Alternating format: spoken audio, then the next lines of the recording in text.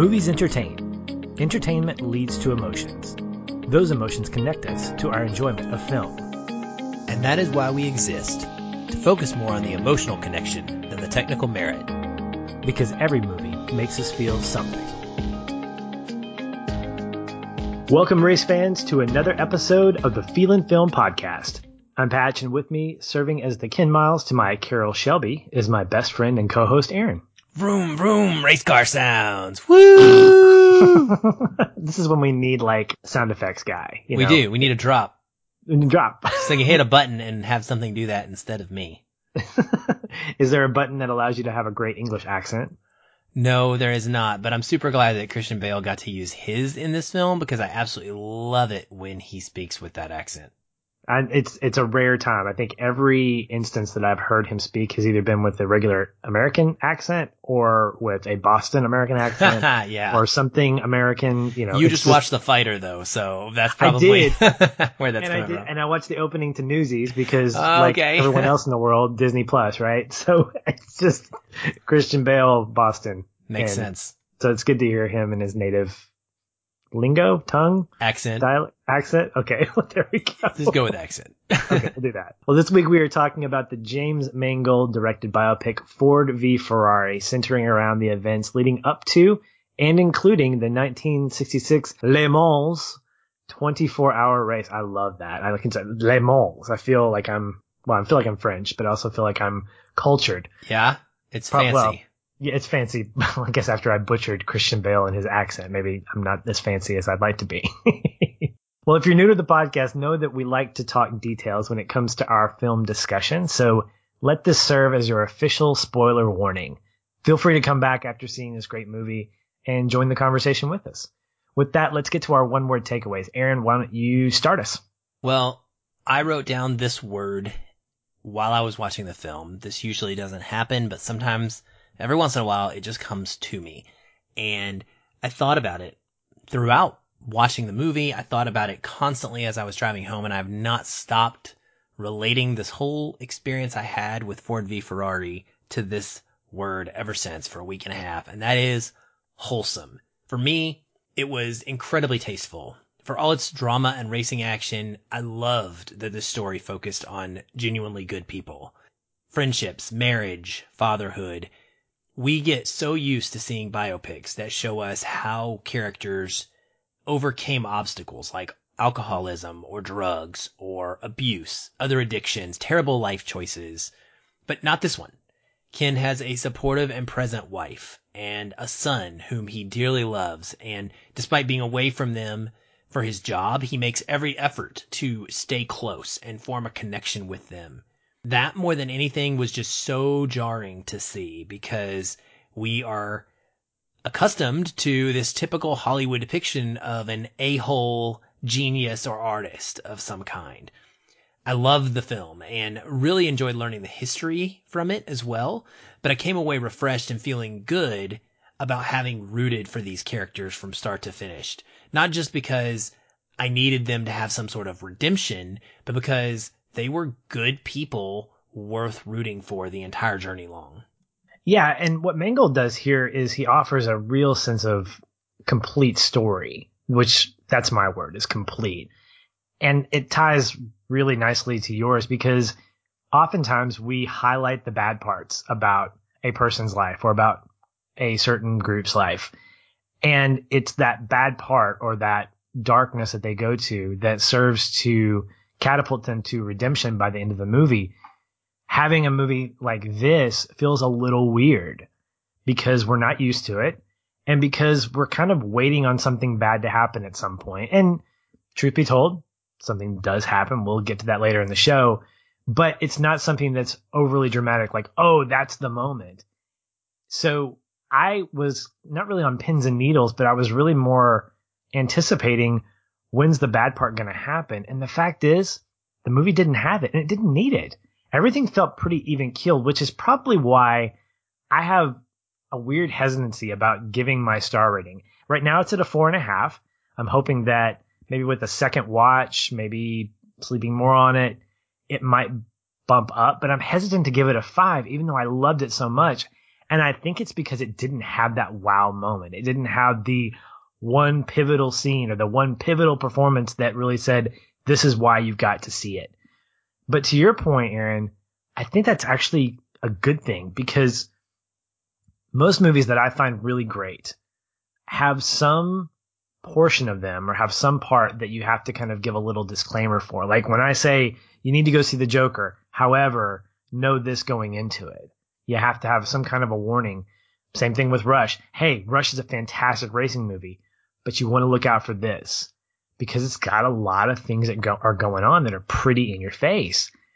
Ford v Ferrari doesn't do that. Ford v Ferrari is one of those movies where you're excited, you're rooting for the characters, and you almost feel a little guilty because you're like, these are almost too good of characters. These are almost characters and set pieces and things that feel a little too, not perfect, but a little too complete. But the truth is, I didn't mind that. In fact, I wanted that. So when you leave the movie theater and the credits roll and you're like, okay, this is one that I can fully say, you know what, you need to go see this. Nothing else need to be said. I had a chance tonight to talk to a group of friends really positively about the movie. And a lot of that had to do with the fact that the historical accuracy was really on point. There were very few things that I found that differentiated from what I read afterwards. And I can appreciate that because that's difficult.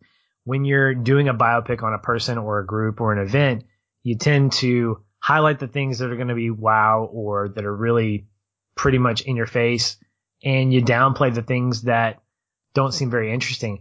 I think Mangold as a director took some risk with that, and what came out of it was, to me, a complete film. Watching a James Mangold production reminds me of how meticulous he is as a director, not just in how he directs, but in the set pieces, in his character development. Everything feels like it's purposeful. It feels like it's very detailed in how he puts a scene together and how he crafts the narrative overall.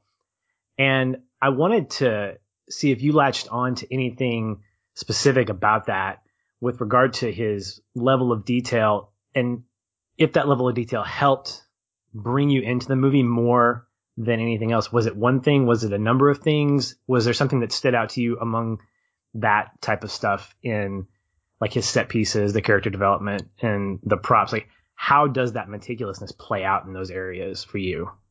Well, for me, it was really about it being accurate.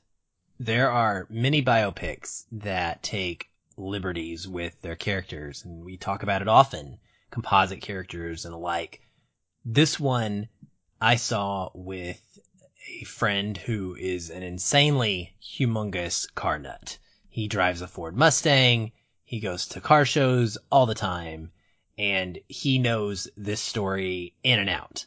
And we were standing in our line or kind of waiting outside before we had a chance to go inside the little group of press at our screening, and he was giving us all a background lesson. Like, he was telling us the history leading up to when the movie was going to start, and it was fascinating. And when we got done, I immediately turned to him and I asked, I was like, okay, so what's different, man? Like, what's wrong, or what did they not get right? They got almost everything right. He was telling me tonight how he went and found one of those articles online that you'll always see that says, you know, real fact versus fiction, Ford v Ferrari. And the things that they listed were all so minor. Things like when Ken Miles died, he actually got ejected from the car and died because he was on fire, having been ejected from the car. But that was not something that they needed to show, right? And so very, very small details. It's actually unknown at the end of this race why Miles ends up lining up with the rest of the group. He may have done it on purpose. It's been said that, I believe, is it McLaren that wins? I think McLaren is the one that wins, which, by the way, is Bruce McLaren of the McLaren, the amazing sports car in the Fast and Furious movies. Yes. Recent note.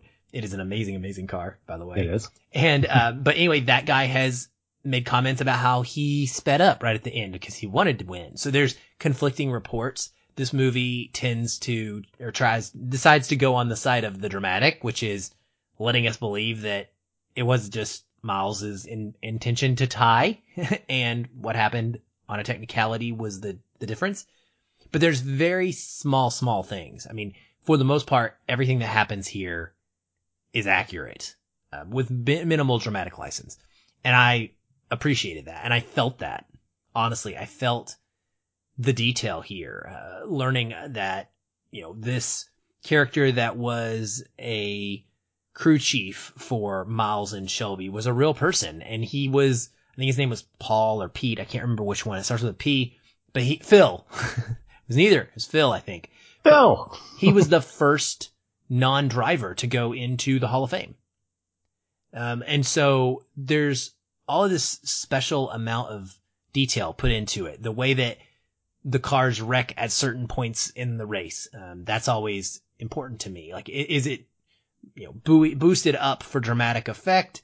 And I don't think it was. And so I appreciated that. I also think that there is just a meticulousness to the focus on family and friendships and how this life affected everything about Ken Miles, and not just was he going to be in the race car and win a race or not. That's what makes me love this movie so much, is that it's not necessarily about win or lose at all.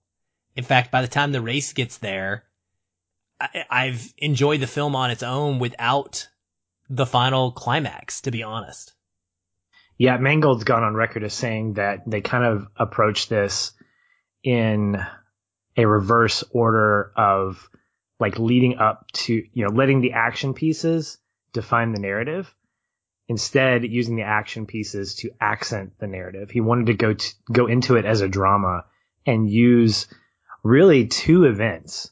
There were 3 races total, I think, that we saw. We saw the regular race between, with Ken showing off that he could race and have an attitude to go with it.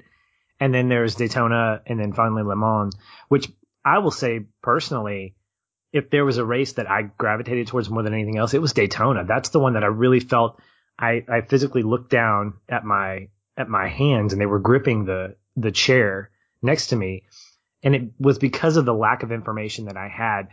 Oftentimes, when we look at a biopic, we do one of two things. Either we get up to speed on it, and then we watch the movie and we look for those idiosyncrasies, those inaccuracies, or those differences, which I guess can be fun if you're a sleuth.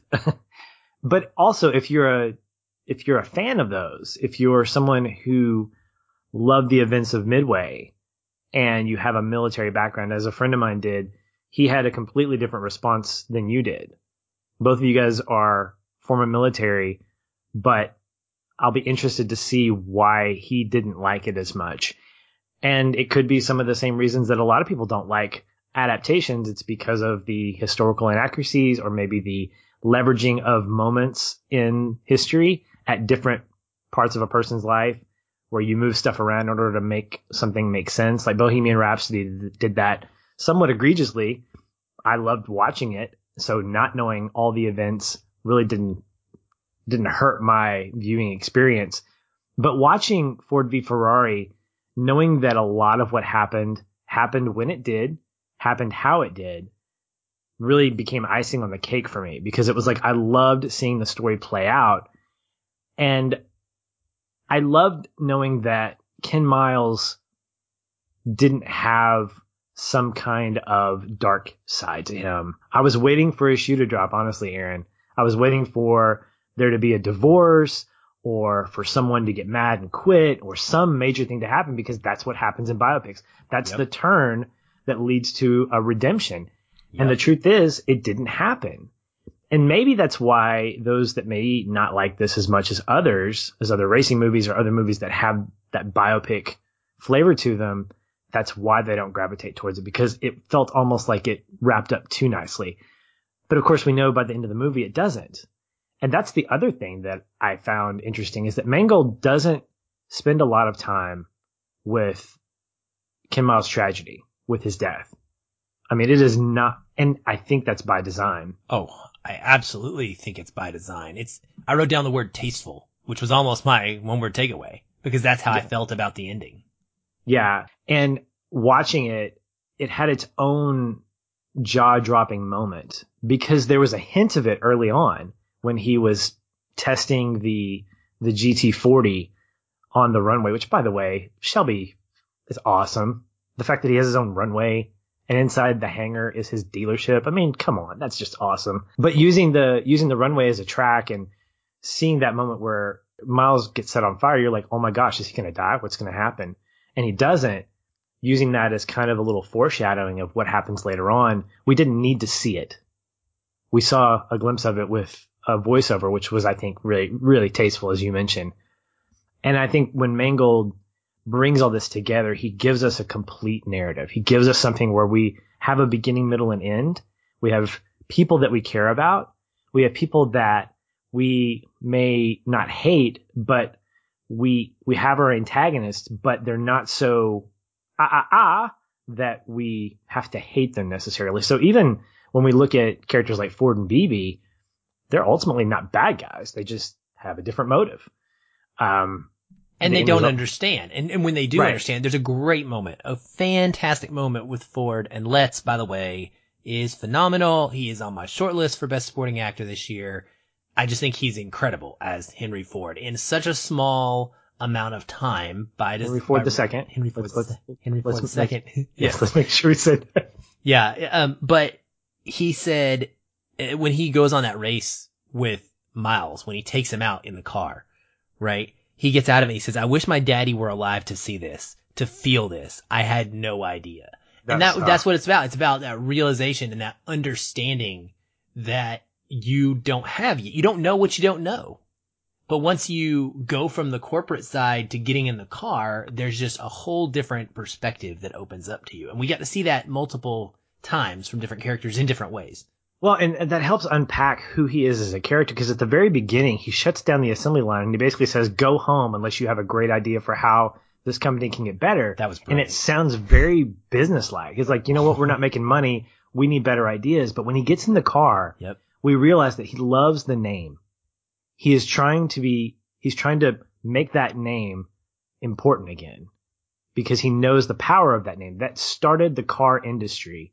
And he sees how important it is to carry that legacy, which is why I think in both a hilarious and a serious way, when he's told through, who is it? Lee Iacocca, what Enzo Ferrari says about him, he doesn't get, I mean, he gets mad, but he doesn't start fuming. He goes, and what else?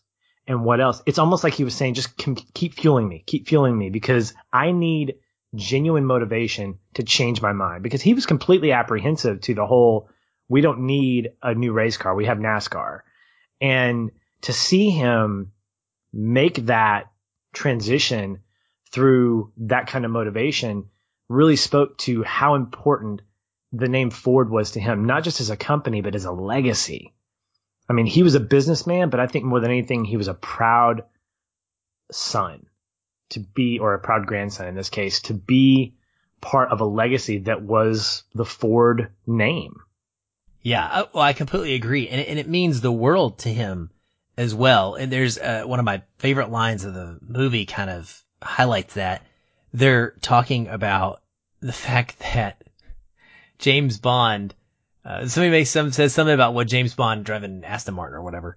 And Iacocca says, James Bond does not drive a Ford. And Henry says, that's because he's a degenerate. So good. And I just love it. And and he's dead serious. Like, there's no, we're laughing at him, right? Like, that's hilarious. But he's not saying it as a joke. He's saying it because he truly believes that, you know what, that guy is out of his depth because he's not driving a Ford. Why would he ever not drive a Ford? That's crazy to him. That's how much he cares about it. Yes, it's very myopic. And when you see how he goes from being myopic to aggressive, he's still myopic. He still believes Ford is the best company in the world.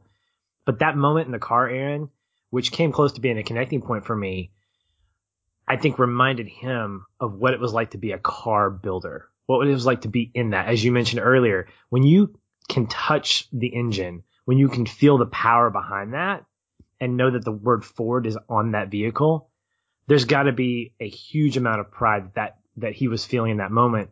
And I think it's what convinced him partially to let Miles have a shot at racing at Le Mans, which helped set up that great Daytona race, which I love so much. Well, Shelby also helps him. That's another piece of my favorite dialogue, and so I'm going to quote it because you're close to talking about it.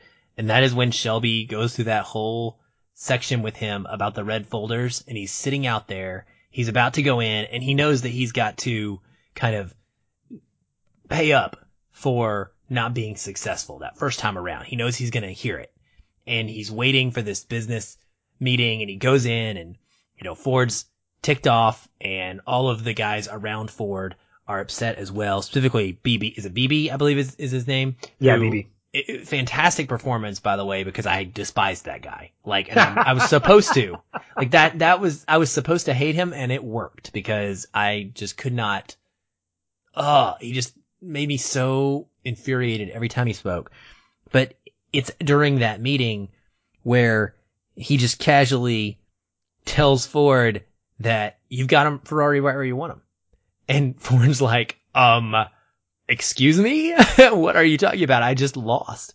And he says, that man is scared to death that this year you might be smart enough to actually start trusting me. So yeah, I say you've got Ferrari right where you want him. You're welcome.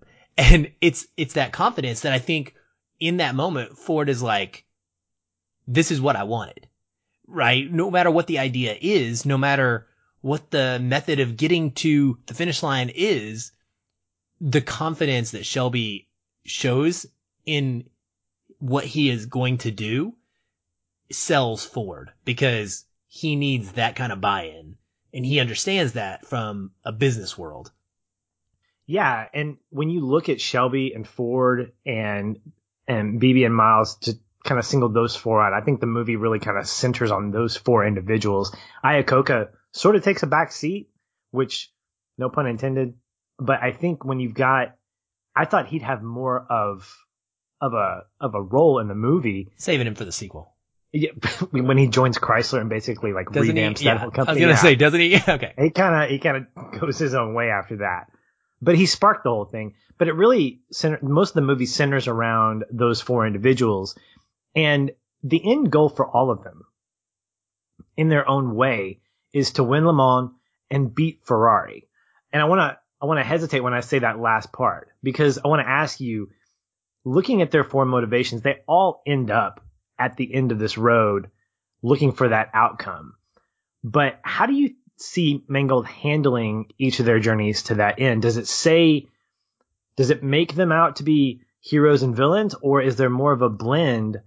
Do you connect with any of their motives individually? Because I know obviously you mentioned you didn't like BB at all, and you were supposed to not like him. Yeah. But even in his motivation, did you see any kind of, I guess, redemption or any kind of silver lining with any of these four, and how that journey got them to the end?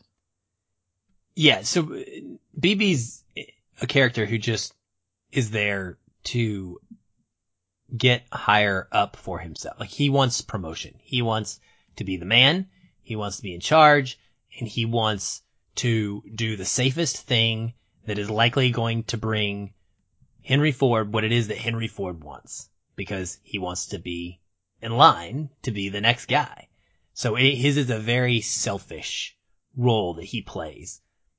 And I think you need that in a story like this, because it helps to accentuate the unselfishness or the opposite desire of someone like Miles, who is very pure.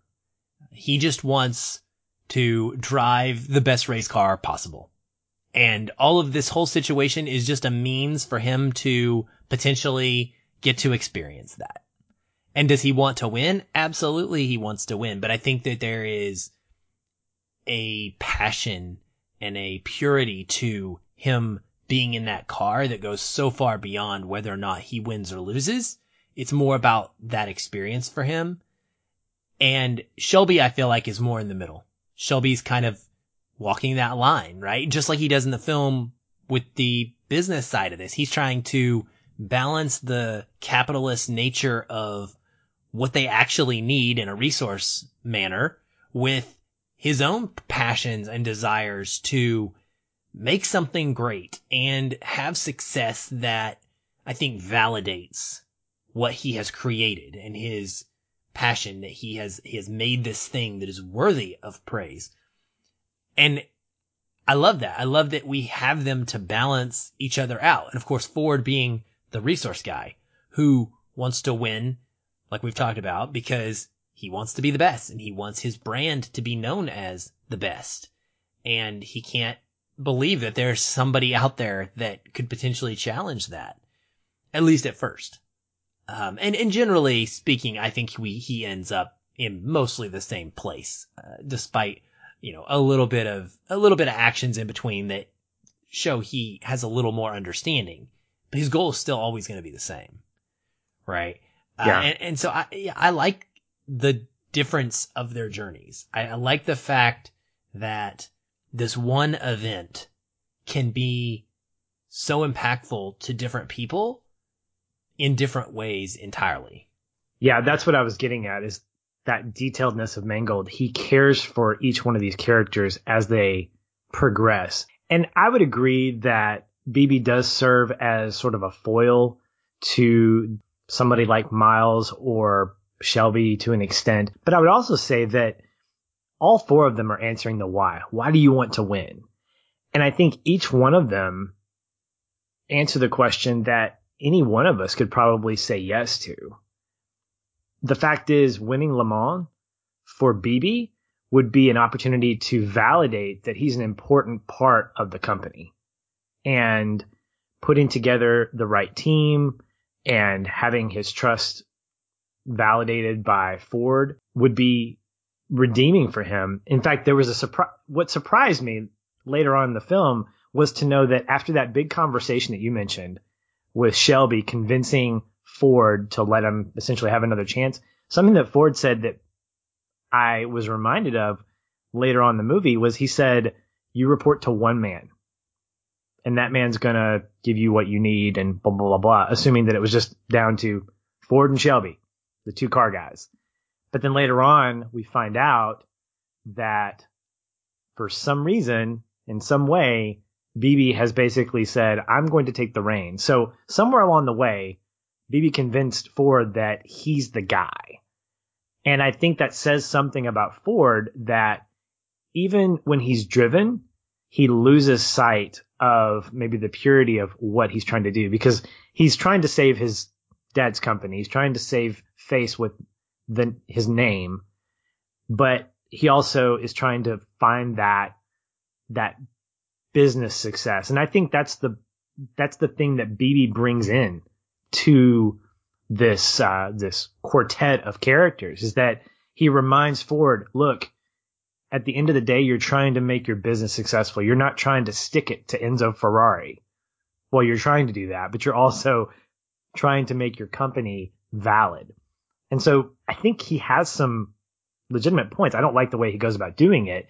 And I think you're right. The way he's set up against Miles and Shelby makes him out to be probably the baddest of the bad guys. But I still kind of respect his motive, even though I wouldn't necessarily follow along that path. Oh, I absolutely do too, because there is a part of me that when I go to work, I can relate to BB extremely strongly, because I don't want to take all the risks. I want to be calculated and I want to be smart. And Miles, as they mentioned several times, he's a wild card. He's uncontrollable. And you are taking a huge risk. Does he give you the best chance to win? That is what the case that's being made is. And ultimately that comes out to be true. Yes, he does. But he also brings you the potential for extreme embarrassment or really disastrous failure. And I understand when you're in a business and you're trying to play the odds that you have to take that into account. More so than maybe the Shelby and Miles group wants to. Yeah. And watching BB be that calculated really, really comes into play when we find out that I think with 5 or 6 hours left to go, maybe it's even earlier than that in the race, all the Ferraris are gone. They're out. Like, it's a surefire bet that all the Fords are going to win. So the motivation changes now. They're not out to beat. Ford has done it. He's beaten Ferrari. So he has nothing more to prove. Yep. But then BB comes in and says, hey, you know what would be really cool? If all 3 Fords came in and we got this great photo op to show 1, 2, 3.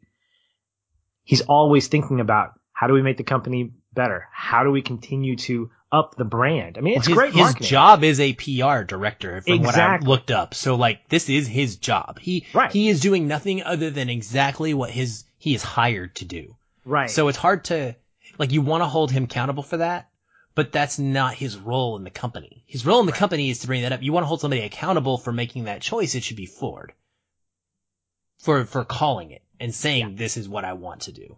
Right. It reminds me a lot of the PR guy from the Memphis Belle, whose motives are different than that of the commander. They have their jobs, and we got to respect their jobs because that's what they've been asked to do. Even if one seems less important or less, I don't say moral, but more shallow, at the end of the day, you're asked to do a job. And if you don't do your job well, you're gone. Agreed. But I will say that BB has a little more of a personal vendetta by the end against Miles. Absolutely. And this all comes through the brilliant storytelling that this movie gives us all the way through because of what I said, that wholesome piece and that whole focus on family and familial relationships. The greatness of seeing the garage in work together with Phil, as I mentioned, the crew chief earlier, and Shelby and Miles, and even his wife and his son at different points. But there's so many amazing scenes of this, like when BB comes and they lock down the garage so he can get Ford out there, right? Like, that is an amazing scene. And you can tell at that point, from there forward, BB has a grudge. Like, it has now become personal as well as business for him because he has been wronged. He has felt embarrassed by the crew who sucked him in, locked him in the office, wouldn't let him out. I mean, it's a phenomenal scene. Like, the whole audience is like laughing out loud. The theater is just raucous at that time, of course. And they should be, because it's great. But there's like moments like that are what makes this movie for me. And even lesser roles like Miles's wife and his son, who is played by Noah Jupe, also, by the way, who is like in everything these days. I just watched him in Honey Boy as well, and he is phenomenal as a young Shia LaBeouf. That's not his name in the movie, but whatever. That's who he is. And he's a fantastic young actor. I believe he was in Wonder. I believe it's the same kid who was in Wonder. So he is, boy, my goodness, this 14-year-old is a great actor. But there's so many great moments with his wife and his son.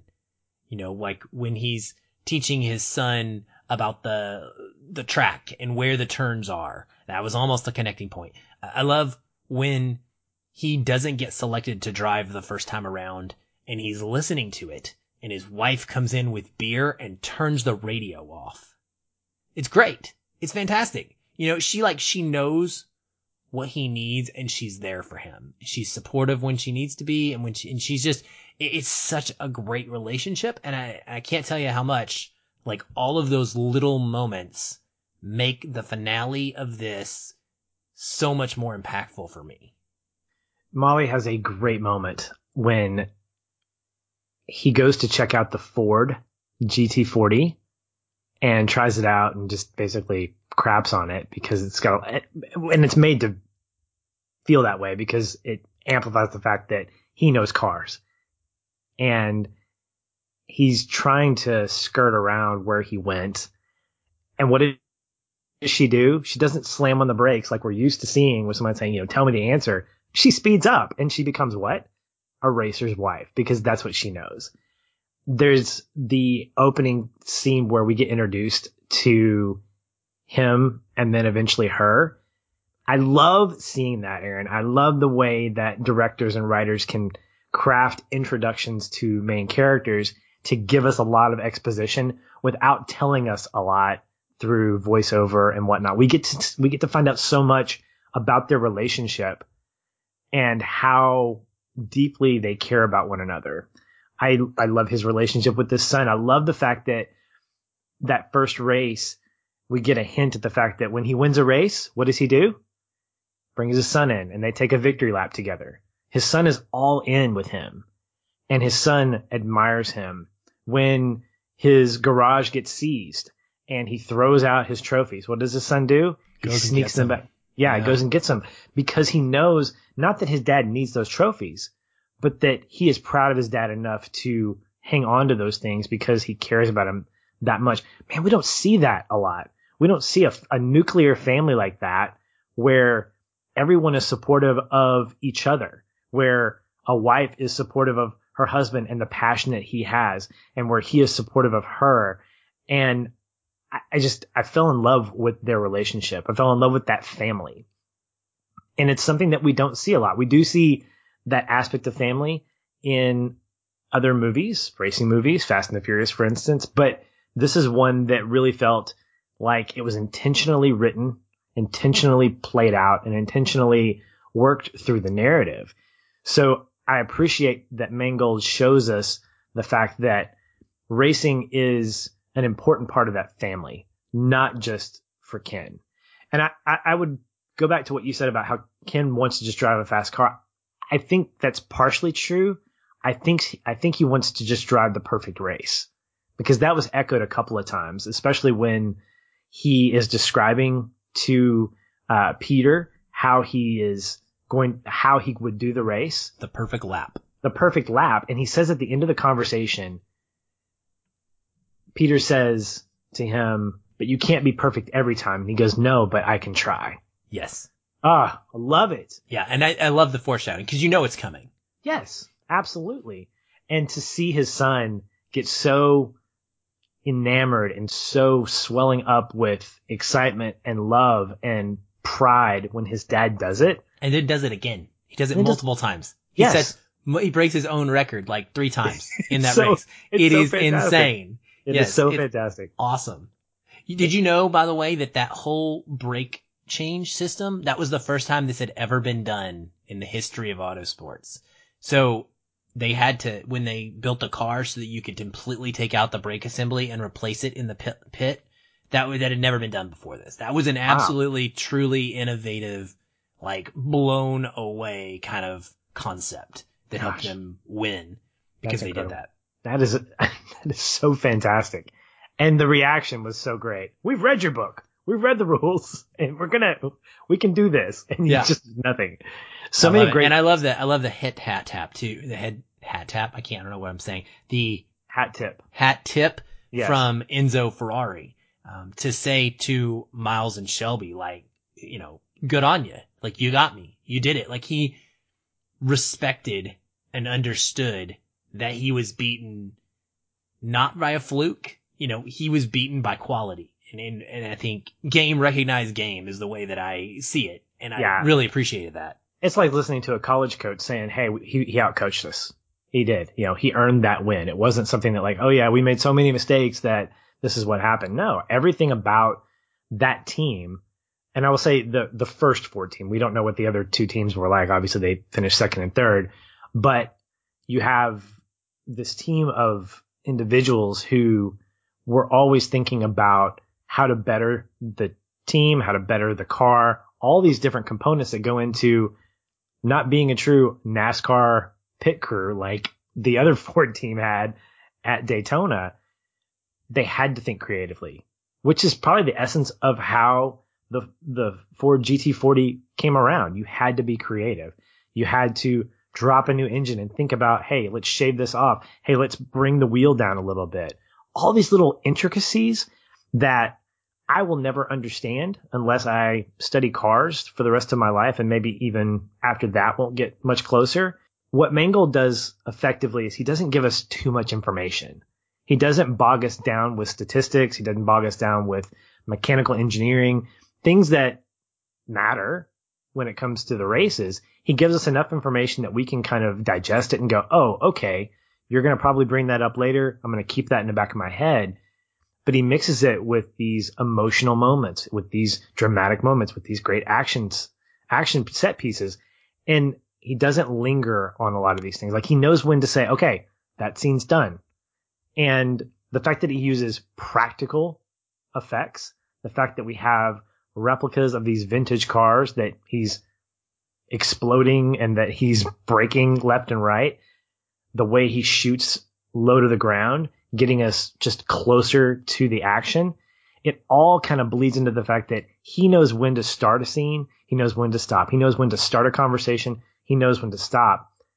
And that comes with, just like a great pit crew, he knows when to let the writers do their thing and when to let the cinematographer do his thing. And it works so well. The whole movie works well to support everything about it. Nothing stood out because everything stood out. It's like going to Kohl's and being like, nothing's on sale because everything's on sale. In that case, it's a bad thing. In this case, it's a really good thing. And I think it's fantastic. Yeah, I would agree mostly. I think the acting stood out for me. The ensemble of this cast is just fantastic across the board. And I mean, you go into a movie where you have Christian Bale and Matt Damon as the leads, and there's an expectation that they're going to be great, but every single one of those supporting performances was great. And they nailed the role that they came to play perfectly. They didn't overplay it to the point where they were distracting and taking away too much attention from the cast, the main two characters, but everybody seemed perfectly to fit within this group. And, you know, Damon specifically, I don't think he gets enough credit as being one of the greatest actors of his generation. I just don't. I think he has a different path of his career. He's gone through, you know, the Bourne movies, which everybody really likes and enjoys, but nobody thinks of as, you know, Dark Knight, Christian Bale worthy. They don't have the name recognition of like playing a Batman in the midst of your career. He hasn't won the Oscars, but my goodness, man, Matt Damon is phenomenal. And I think it shows here. I really thought he carried this, even, you know, against Bale. And Christian Bale's Christian Bale. Christian Bale is truly one of the greats of all time. There's no question about it. It would be hard for me to argue that he's not one of the top 10 actors we've ever had. I mean, the guy is amazing. And everything he does, he is amazing. But Damon is right there with him, step for step. And I thought he was amazing. So I just really, really enjoyed watching these guys act in this movie. And I usually don't necessarily feel like I focus in on that, but I did this time. I did too. And I agree. Matt Damon is one of the unsung actors of the last 20 years.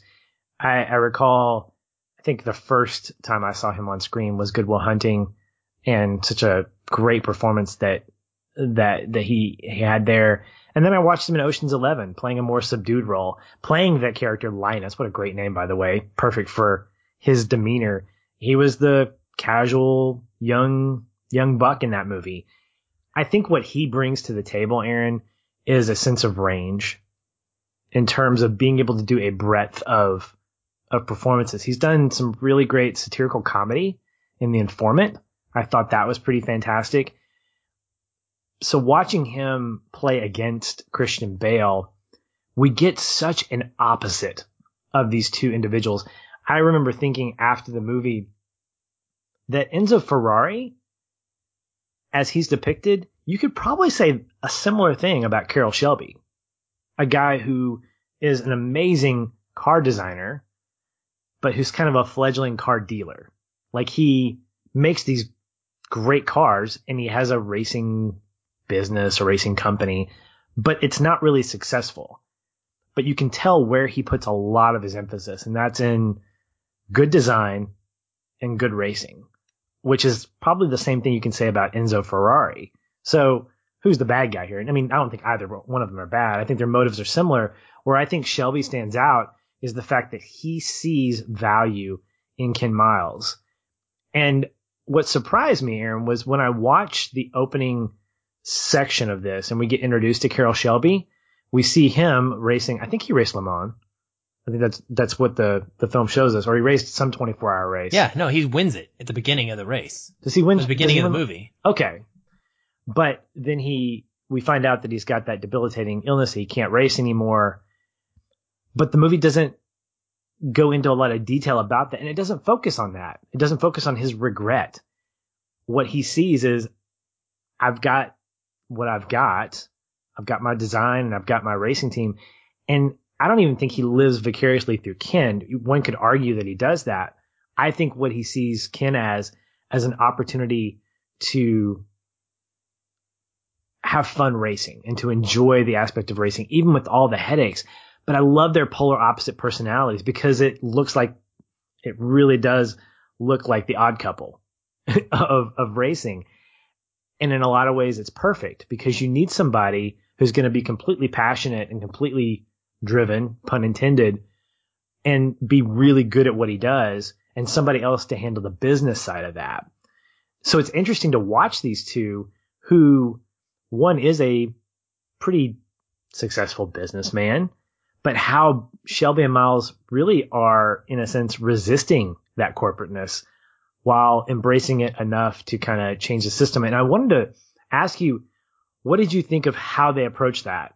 How they saw Ford in relationship to this other brand that was Shelby America? And did it look like they were kind of piggybacking off of that success and trying to just get something out of it? Did it seem selfish, or did you feel like their methods and what they did was kind of virtuous? Well, I mean, I think it all boils down to the fact that they needed Ford is the bottom line. The bottom line is that they need Ford to ensure financial ability to create. It is not unlike any other kind of business opportunity in the world that people have gone through for all of time. For us, if we wanted to podcast full time, we would need someone to believe in our brand enough to front money so that we would have the ability to then go out and pay that investment off by creating content 24 hours, not 24 hours a day, but like creating content 7 days a week, right? And making it, growing our listener base to where advertising was bringing in revenue to then make that investment worth it. It's corporate, it's business. And I think Miles doesn't care about that. Miles just wants to drive a fast race car around the track and live in that moment of 200 miles an hour or whatever, and win. And he enjoys that aspect of it and work on cars. Shelby is that bridge that understands in order to do that, you're going to need this thing. Like, they have the knowledge, right? But they don't have all of the resources, as I mentioned earlier. And they certainly don't have the resources and ability to, even if they were to create the perfect car, to market it and get it out there. We could be the best podcast on the market for people who want to listen to conversations about film. But if no one knows we exist, the only thing that matters is those that see it, right? But Ford is the method of which you take the thing and you can get it to the masses. You can get the appeal of it out there. And so, I mean, I think that they are hoping that by showing Ford a family atmosphere, by showing Ford, and Ford is already a family business, but showing Ford the way in which Shelby is dedicated to Miles, the way in which this team goes about creating this race car group that can win Le Mans, that the hope is that Ford will embrace that. And not only just to see the car be put into production or to see the car be sold, right? But to maybe see Ford think a little differently about the way that he runs his employees and the way that he runs his business. Maybe he respects groups a little bit differently and doesn't quite think of them as much as, just cogs in the machine as he does at the very beginning of the movie, to that scene that you pointed out where he says, bring me an idea or don't come back. And I think that's the way that they hope to change the system. But ultimately, you don't get anywhere if you don't play a part in that system in some way. It's fascinating, and it's a great way to show us like the very real effect of how corporate America works and capitalism works in this story but also how it hasn't really changed. Two things you said stood out to me. One, I think everything that you said could be summed up in the word endorsement, and a mutual endorsement at that. You're exactly right. Shelby America, Ken and Shelby specifically, needed Ford. They needed the parts. They needed the money. They needed the endorsement to be able to put their expertise on the map. I don't think they were neither of them really were out to become famous. You're exactly right. Shelby wanted to design great cars, and he wanted a challenge. There's that great scene where he's talking to, I think it's Iacocca, and he says, what would it take to win Le Mans? And he said, it'll take something you can't buy, which starts the whole idea. What you're getting from Shelby America and what you're getting from the two of us specifically is something that doesn't have a price tag. It's not saying that they are a priceless commodity or asset. It's saying that they have something that can't have limits. You can't limit innovation. You can't limit the possibility of what if. You can't edit that out of design. And I think that's part of what Shelby was bringing as a company, is that ability to ideate more ways in which to make a car faster, sleeker, more popular. That was Iacocca's dream. That's what he was pushing. Ferrari, I think, was the kind of the MacGuffin for them. Yes, beating Ferrari was a big deal, but what they did along the way to advance the technology by being able to pull out entire brake systems and replace them on site, to come up with creative ways to make a car go faster and look sleeker. It's those things that I think Shelby and Miles together really wanted to accomplish. We want to get better at what we do, but we've hit a threshold. We can design really great looking cars and we know what they can do, but we don't have the resources to make them any better. And sometimes it means reaching out to a deep pocketed individual to realize your dream, to actualize that. I love the fact that not once did Carroll Shelby think that he was better than Ford. I think he was apprehensive because of Ken. And there's that one scene that we haven't talked about on the podcast, but I talked to you about it offline, where the F-bomb, the one F-bomb of the PG-13 movie comes out. And it's so perfect for that moment because it tells you exactly how Ken feels about the system, how he feels about big business. He looks at this Ford Mustang that looks amazing and he just completely rips it apart technically. It's this and it's that. And you know what? The interior looks like this, but the outside is, this. And I think he sums it up by saying it's an effing ugly car. I mean, it basically diminished everything that was put into it over however many months or years that it came to be. But it says a lot about Ken's attitude towards, you make a bunch of cars that come off the assembly line. And I think at some point, I don't know if it's Iacocca or somebody that says, it's not going to matter how many cars you pump out off the assembly line.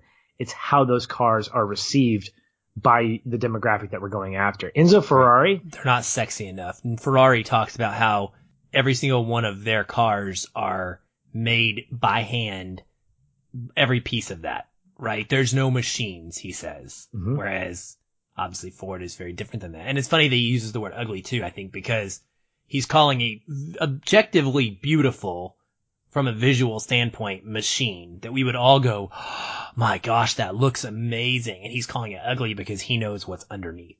Exactly. He knows it's a corporate facade, that it's what the company thinks the people want. And that's not the case. Whereas Enzo Ferrari is actually designing for the people. He's saying, this is a beautiful car. Also, it's really fast. And the fact that it's handmade, I mean, that's an asset to a car owner is, hey, these parts were put in by hand. Therefore, it's going to cost more money. What we come to realize now is that those sports cars, the Ford GT40 is a car that, and I'm saying this today, if you were to buy a car today like that, it would cost you about $300,000. I looked at it on eBay, but here's a little fact that I found out tonight, Aaron. If you buy the car from an authorized reseller, you are not allowed. You are breaking corporate law if you try to resell it. You are not allowed to sell the car to anyone else because Ford that's how deeply they care about this model car and probably a number of others that existed back then. These are special cars. And I think that says a lot about the Ford company, how they start valuing what they produce and not how many of that thing they produce. Because remember, Enzo said, your cars are ugly and your factory is ugly. Like he even takes pride in the environment that these things are built in because of the fact that they come off assembly lines. And, you have employee number 82 that puts the hubcaps on all the cars. Numbers don't matter to him. Quality matters. And I think that was an eye-opening experience because the same thing probably applied to Shelby. There were a number of different styles of cars that existed in that car lot inside the hangar, but you got to believe that Shelby put a lot of time into those designs and understanding that they didn't need this or they needed that, and that some cars were made to be race cars and some cars were made to look good. And so in a lot of ways, I feel like Shelby was that bridge that you mentioned. He was able to translate corporate America to Ken in a way where he understood. And I love the fact that he had real talk with him. He said, Ken, this is how it is. This is what they want. Just before he goes out there, he says, they want you to slow down so that all three of the Fords can cross the finish line at the same time. He goes, is that what you want? He says, I want you to make that decision. It's up to you, but I needed you to know that. Because later on, I think he's accused, at least partly, of when Ken does that. He's like, man, or when he finds out that Ken doesn't win. When McLaren wins, I think it's Phil that says, maybe we shouldn't have told him. He says, no, it needed to be his decision. And I think that speaks volumes about their friendship, about the fact that they are friends first more than partners, but that friendship fuels the success of their partnership. And it makes Ken's death that much more impactful because that was an anchor for Shelby. And Shelby, I believe, was an anchor for Ken in a lot of ways.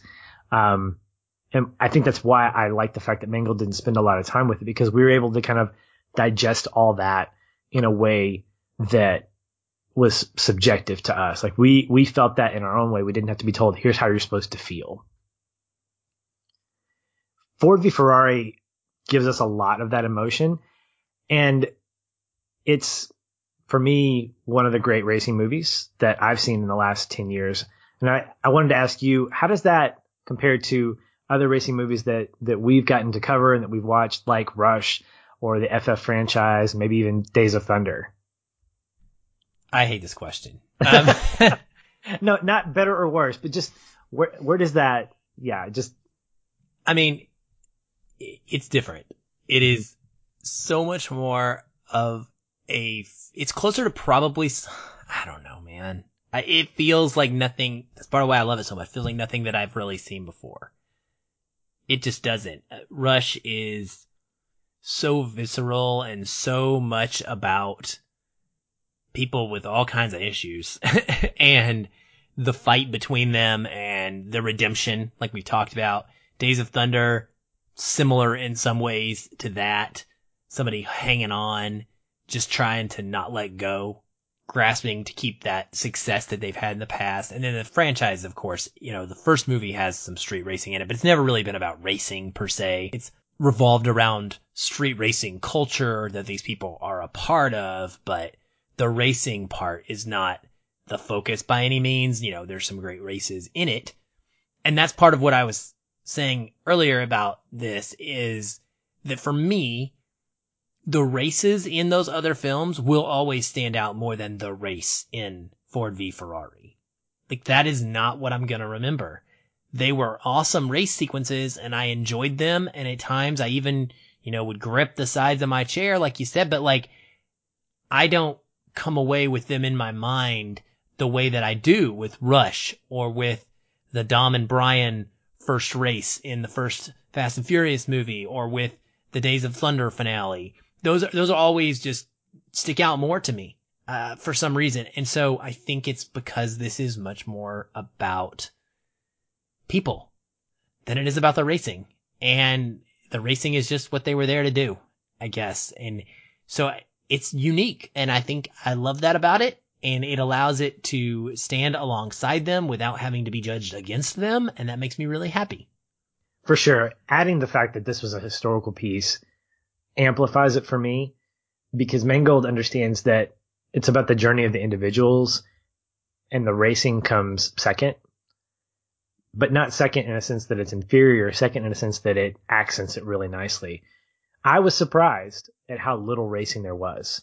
I was surprised at how I felt during the Daytona race versus Le Mans and how different of an experience I got. But I really believe that was by design. And when you put it in the same camp as a racing movie with Rush and FF, I think it says a lot about racing movies in general, how there can be a different perspective, a different focus for each one of those, because we can recommend any of those 4, or I guess 11 if we count the FF franchise individually. But if we look at the first movie and we look at that first race, it sets the tone for the kind of relationship that they're going to have, Dom and Brian. Same thing with Rush. You know, it's about a rivalry. So everything is fueling that rivalry in that movie. In a lot of ways, Ford v Ferrari sets that up in a different way for us. It sets up a friendship. It sets up the need to be a part of something bigger and the need to not really even prove yourself, but really more go on that journey and get to the same place from different angles. So it's going to stand out to me as one of the great racing movies, maybe not as visceral as Rush, maybe not as action packed as the FF franchise, and maybe not as Tom Cruise-y as Days of Thunder. But in its own right, the fact that it has that historical connection is going to give it kind of some uniqueness, because I know that this really happened, even down to the small details that happen at Le Mans that you think, what? Did that really? Oh, it really did happen. That's incredible. So all those things just add to what makes it great for me without having to make it better or worse than any other ones. It's worthy of sitting in that family of race car movies for me. All right, man, it's connecting point time. And why don't you go first to kick us off? Sure thing. Well, I keep talking about relationships, so it's really no surprise that mine is going to be about one, and that is the central one, Shelby and Miles. Love the performances and the way that these two interact, and one scene for me sells me on this movie completely, and it had me so invested, and I wanted to cry and laugh at the same time, and it's just one of the great scenes of the year for me. And that is, the lead up to this is Miles was told he isn't going to get to drive in Le Mans by Shelby, and that is the last time he has seen Carol. He hears that Ford loses on the radio, and in the meantime, Ford has met with Carol, and this is where that conversation has happened, and Carol has told Ford he needs a second chance. And after gaining that second chance, he is going to go and talk to Ken. And so he does that, and Ken is walking home with groceries from across the street, and Carol's first thing he does is sort of make an excuse, in a sense. He goes and he tells Ken how they told me I had carte blanche. I looked it up. It's French for horse shit, which is hilarious, by the way. But he's trying to make a joke, but Ken is having nothing of it, and Kim wants an apology. And eventually their frustrations boil over, and it is the most hilarious grown man wrestling match / fight that I have seen in a very long time, if ever. These two actors, fake fighting, Patrick, was like nothing I've ever seen. I didn't know whether to smile or be embarrassed for them or what. I mean, it is an awful fight. Like, terrible. Like, they're bad at fighting. Not like it was dangerous. It was just like, what? And it's just so realistic because they're not fighters, right? They're car mechanics and engineers and drivers. And so it looked realistic to me because they're flailing around like idiots. Made me think about what it might look like if I was getting in a fight with you, honestly, because you don't really want to hurt each other, but you're angry and you're kind of lashing out, but not really. And what makes it even better is that Molly sees this and she goes and gets a lawn chair and she comes out and sits down and watches them and just she just thumbs through her magazine while she's watching. She's just like waiting for it to be over. The dialogue is fantastic from that opening piece with Shelby to when they're finally spent and lying on the ground next to each other and Molly comes over to them and Ken says, "Darling, can I get a fizzy pop, please?" And Shelby says, he wants one too. And Miles is like, "No, don't get him one." And so it's utterly hilarious. And they end up getting them and they toast and they lay there on the ground just talking smack to each other. But ultimately the point is that it is about them clearing the air, and it is beautiful. It's funny. It's a great way to show the closeness of their friendship and what that's like. And also of Molly and Ken too, an understanding of their marriage, because she walks over and she says, "I'm going to go get groceries." And Ken, holds up and he's like, "I think we need some bread or something." She's like, do we need anything? He goes, "Ice cream and maybe bread." She holds up just a broken piece of bread. Because they've completely ruined all the groceries, right? Yeah. And so it's great because not only did they vent in a way that they needed to, but she understood that and allows it to happen and doesn't pass judgment on them for it. And they're able to go forward, trusting each other again and work to build a winner ultimately. And I think it is a defining scene, and it is just perfectly created, perfectly crafted, acted, directed. Everything about it is wonderful for me. It's a fantastic scene. And you had linked or tagged me in a link to some of the behind the scenes stuff with the cinematography. And what struck me is watching that scene and then watching the two actors watch the scene play out and just laughing at each other, because they see exactly what you do. This, oh my gosh, we're idiots, but it needed to happen. And that's the way that friendship is defined, as an old man fight with a little epilogue of fizzy pop and laughing, which is just fantastic. I think that my connecting point, I admit, was influenced by a scene breakdown that Mangold took us through. There's a video online, which I absolutely love. And it's what he calls the calm before the storm. And it's the moment that we see Miles with a cup of coffee in his hands, walking through, I guess it's the garage or training room, whatever you call it, at Le Mans a few minutes before the race actually starts. And the way he's describing it reminds me of how meticulous he is. He wanted to show as much as he could without saying a word. And so he takes us through that scene, watching Ken just kind of casually sip his coffee, walking through, seeing some of the other drivers. And then we cut to the open air racetrack and we see all the cars lined up. We hear the dialogue between him and Shelby when we see the Ford show up, that powder blue. I think it's number 1, which I think is pretty fantastic. And he makes a comment about it's not as pretty as the Ferraris. And I think Shelby says something like, well, hopefully it'll be the fastest, which is a commentary about part of what Ford's trying to get to is we need to be fast, but we also need to look good doing it.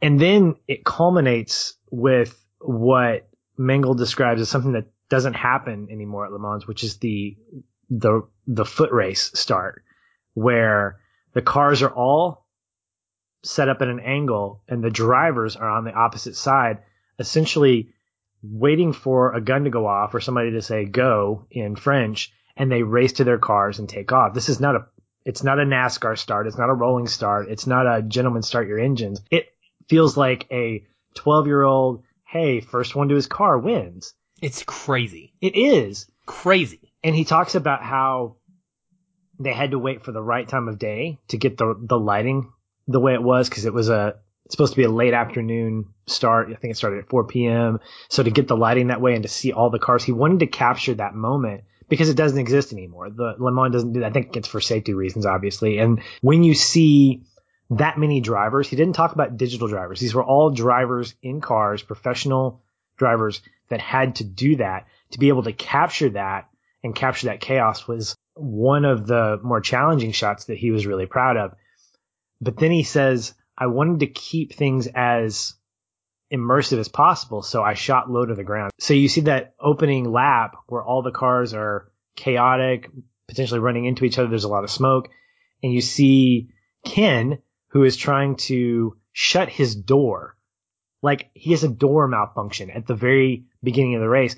And that surprised me, Aaron. That was the biggest thing that surprised me, was the fact that that actually happened. Mangold didn't just throw that in. That actually happened. And for the first lap of the race, he's going 150, 160 miles an hour trying to keep his door shut. And he eventually has to pit. And then I think it's Phil who takes that sledgehammer or whatever, the mallet, and just gets his door finally closed. I love the fact that Mangold not only incorporated those details, like that start and that malfunction, but he didn't make it up. And if it had been something that didn't happen, maybe another director might include that to say, hey, let's amp up the tension. But he knew that that was consistent with his narrative and consistent with one of the one of the two big races that he had filmed. And he said, I really wanted this to be a big moment. I wanted this to set the pace, quite literally, for how we're going to experience this race for the next, I think he said for the next 45 minutes during the movie. I don't know if it took that long, but there was so much going on in it that it put me into the chaos, but the way he shot it made it very personal. So we're in the passenger side with Ken. We're seeing him up next to the Ferraris. And that, to me, got me emotionally vested in it. Like, I was really connected at that point. Daytona was a close second, but had it not been for that slow opening of getting us used to that area, to the track, to where everybody was sitting, seeing Enzo up in the I guess the luxury suite with Ford sitting on the ground. And you see, it's just like an introduction to all the players in the movie that remind us that this is more than a story about Ken Miles. It's more than a story about Carroll Shelby. It's about Henry Ford. It's about Leo Beebe. It's about Enzo Ferrari. And that's hard to do with that, but with a great ensemble cast that's well balanced. This is where Mangold, I think, knocks it out of the park, is in that opening, in that scene particularly. Yeah, it's good stuff. And that whole start thing was blowing my mind the whole time when I heard my friend had told me that was going to happen. And we was discussing the history, and we didn't know it was going to be in the movie. But then when they showed it, I was just like, that's crazy. Like, people would get run over.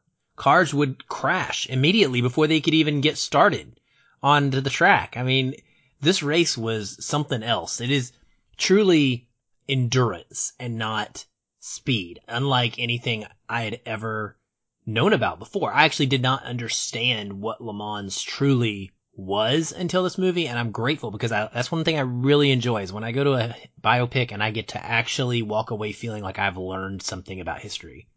Definitely a bonus for biopics. Well, that brings us to the finish line of this episode of Feelin' Film as we keep the puns rolling. Coming up next week, we have got a packed lineup for you.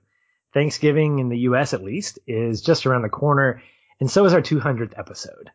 Along with our conversation about Peanut Butter Falcon dropping the first part of next week, we will be following it up with back-to-back releases of one of our favorite trilogies as a 3-part episode. Then right behind that, we have our November donor pick, which I am proud to say is Shawshank Redemption. Thank you, patrons. Yes, thank you, patrons. It has been redeemed. It has been redeemed, so let's do it justice. Shawshank redeemed. Perfect. If that wasn't enough for our donors, we will also be giving you some fun trivia bonus content to finish out the week. So charge your devices and get ready for some great road trip conversation. Speaking of great conversations, this was fantastic, Aaron. I appreciate it, and we will talk soon. Hey everyone, thanks again for listening. If you enjoy the show, we'd love to hear from you. You can leave us a review on iTunes or wherever you're listening. These help increase visibility for the show and grow our community of listeners like you. We also invite you to connect with us further by joining our ever-growing Facebook discussion group. A link to that is in the show notes, or you can just search on Facebook and find us that way. If you'd like to continue the conversation with me, you can follow the show on Twitter @FeelinFilm, or connect with me in the Facebook group. I'm very active in both places and would love to chat. And if you want to connect with me, you can find me at Shoeless Patch on both Facebook and Twitter. Be sure to tag me in any comments so that I'll be notified and not miss you. Once again, thank you for listening. We'll be back soon. Until then, stay positive. And keep feeling film.